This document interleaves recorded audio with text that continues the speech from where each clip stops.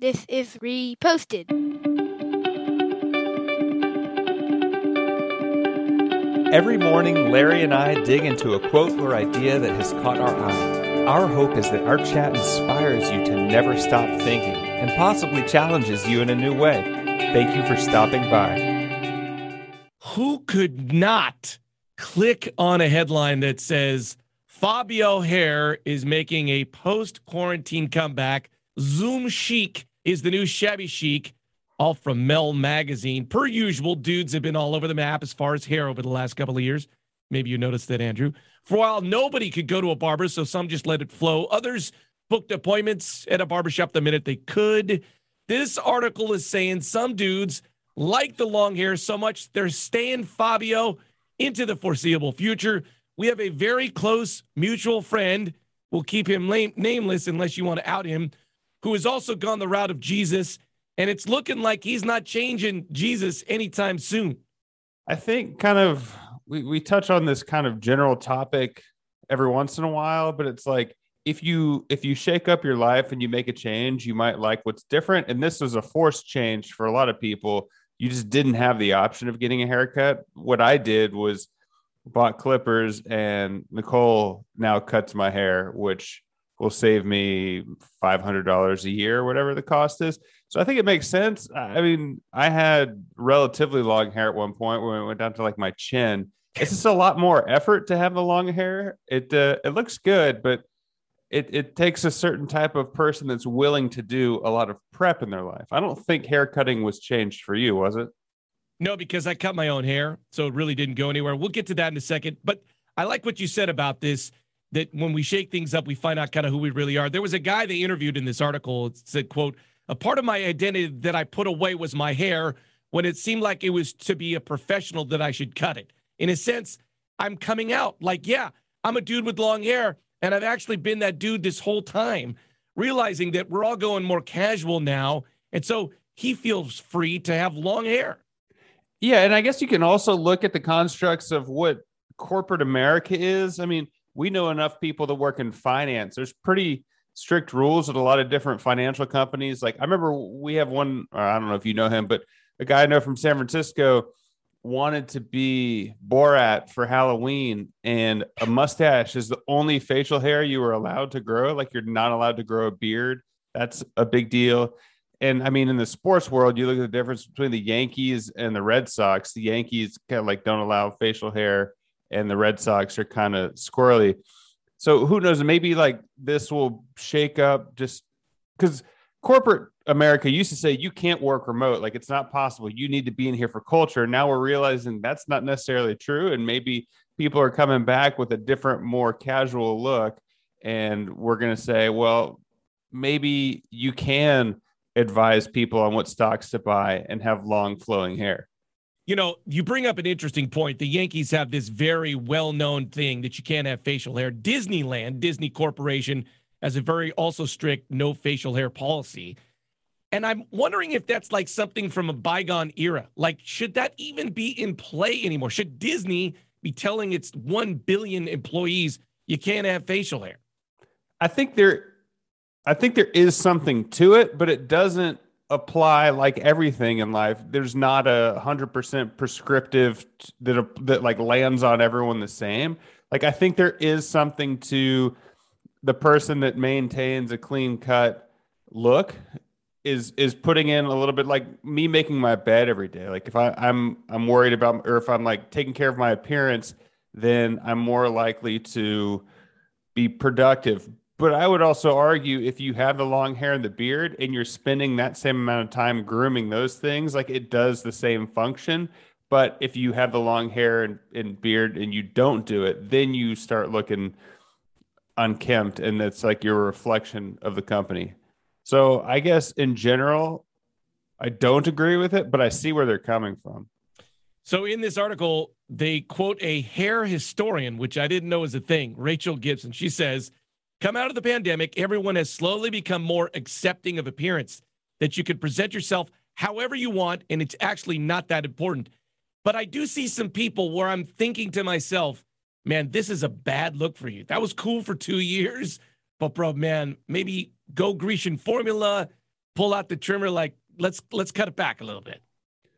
Yeah, I mean, I'm definitely judgmental of the guy that has the goatee that's just the chin and shaves that's like definitely mid to late 90s and just never really got away from it. I saw someone recently and this guy, that was his look, and everything else about him I found impressive, but that was like, all right, this guy's kind of a clown. He doesn't know what he looks like. So I mean, unfortunately, appearances do make a difference, and whether you're fighting an urge to judge someone, like you're still having that visceral, guttural reaction you can't control. One angle to this is that we were looking at ourselves more in a sense because we were on Zoom calls. My wife says all the time she's going on. So one sense, like we were kind of not going to work, but it felt like I was looking at my hair more than I ever had. Yeah, I mean, I can see that. I think I've gotten to the point where if I'm on a Zoom call for too long, I'll just turn my video off because I am distracted because you just like the motion of you moving catches your eye.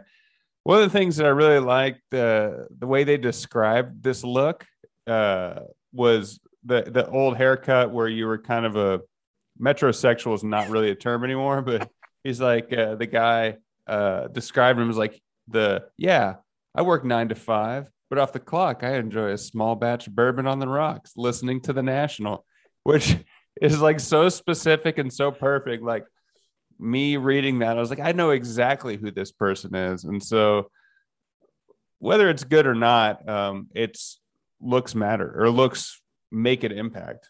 By the way, I want to stab that guy with a hot knife because my wife loves the National. She went to the concert. She cried. Lots of good people that love the National, but they're just so morose. Yes, it's just so solemn. Yeah. It's a little much. This idea of what we changed out of the pandemic. Is there a grooming thing so I think we've been talking guys, but this could be guys and gals.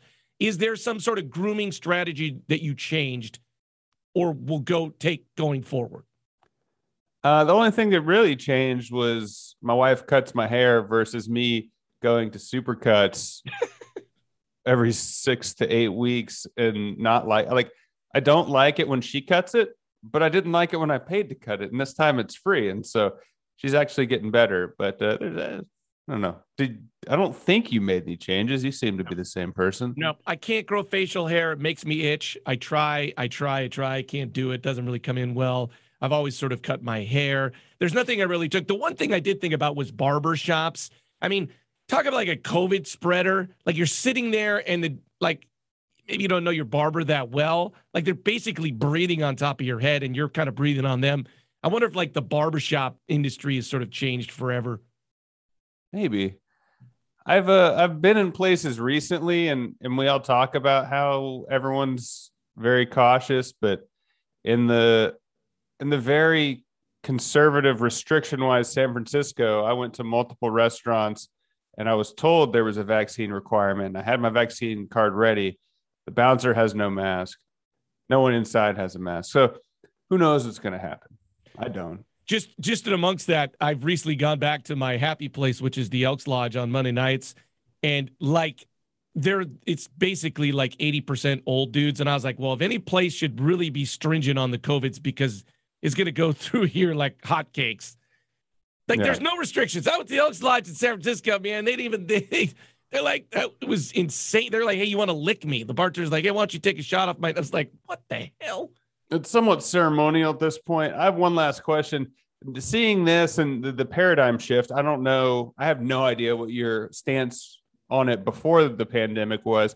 But if one of your kids wanted to grow out unruly hair, like, do you have conversations like, all right, your hair's too long now, you have to cut it, or is it up to them? No, it's really up to their mom. However, my son just needs his hair short. He can't handle it long. So he's always like, take me to the barber. Yeah. My daughter is like tangled. She like wants it as long as possible. I think she's had like one haircut. She cuts the split ends at the bottom. Oh, hold on. Is this the Three Little Bears situation? Or whatever, just right? The porridge is too hot, too cold. Now I'm ready for it. It could be. But Bobby, he's got kind of curly hair. And I was like, man, I got to grow his hair out. I want to see what happens. I was like, hey, dude, Don't get your haircut. So he didn't go to the barber last time. It is so fluffy and awesome. And he has recently started putting a headband on for soccer games. He looks like old school John McEnroe. It is so sweet. Yes. It's like so fluffy and awesome. Wow. John McEnroe. Well, you got to get him into the tennis. Yeah. The tennis. Well, if you want to call the score, if you're playing no ad deuce, please reach out. You can find us at Reposted Podcast on Facebook, Twitter, Instagram. I'm Andrew Keller for Andy Roddick. Saying thanks for stopping by.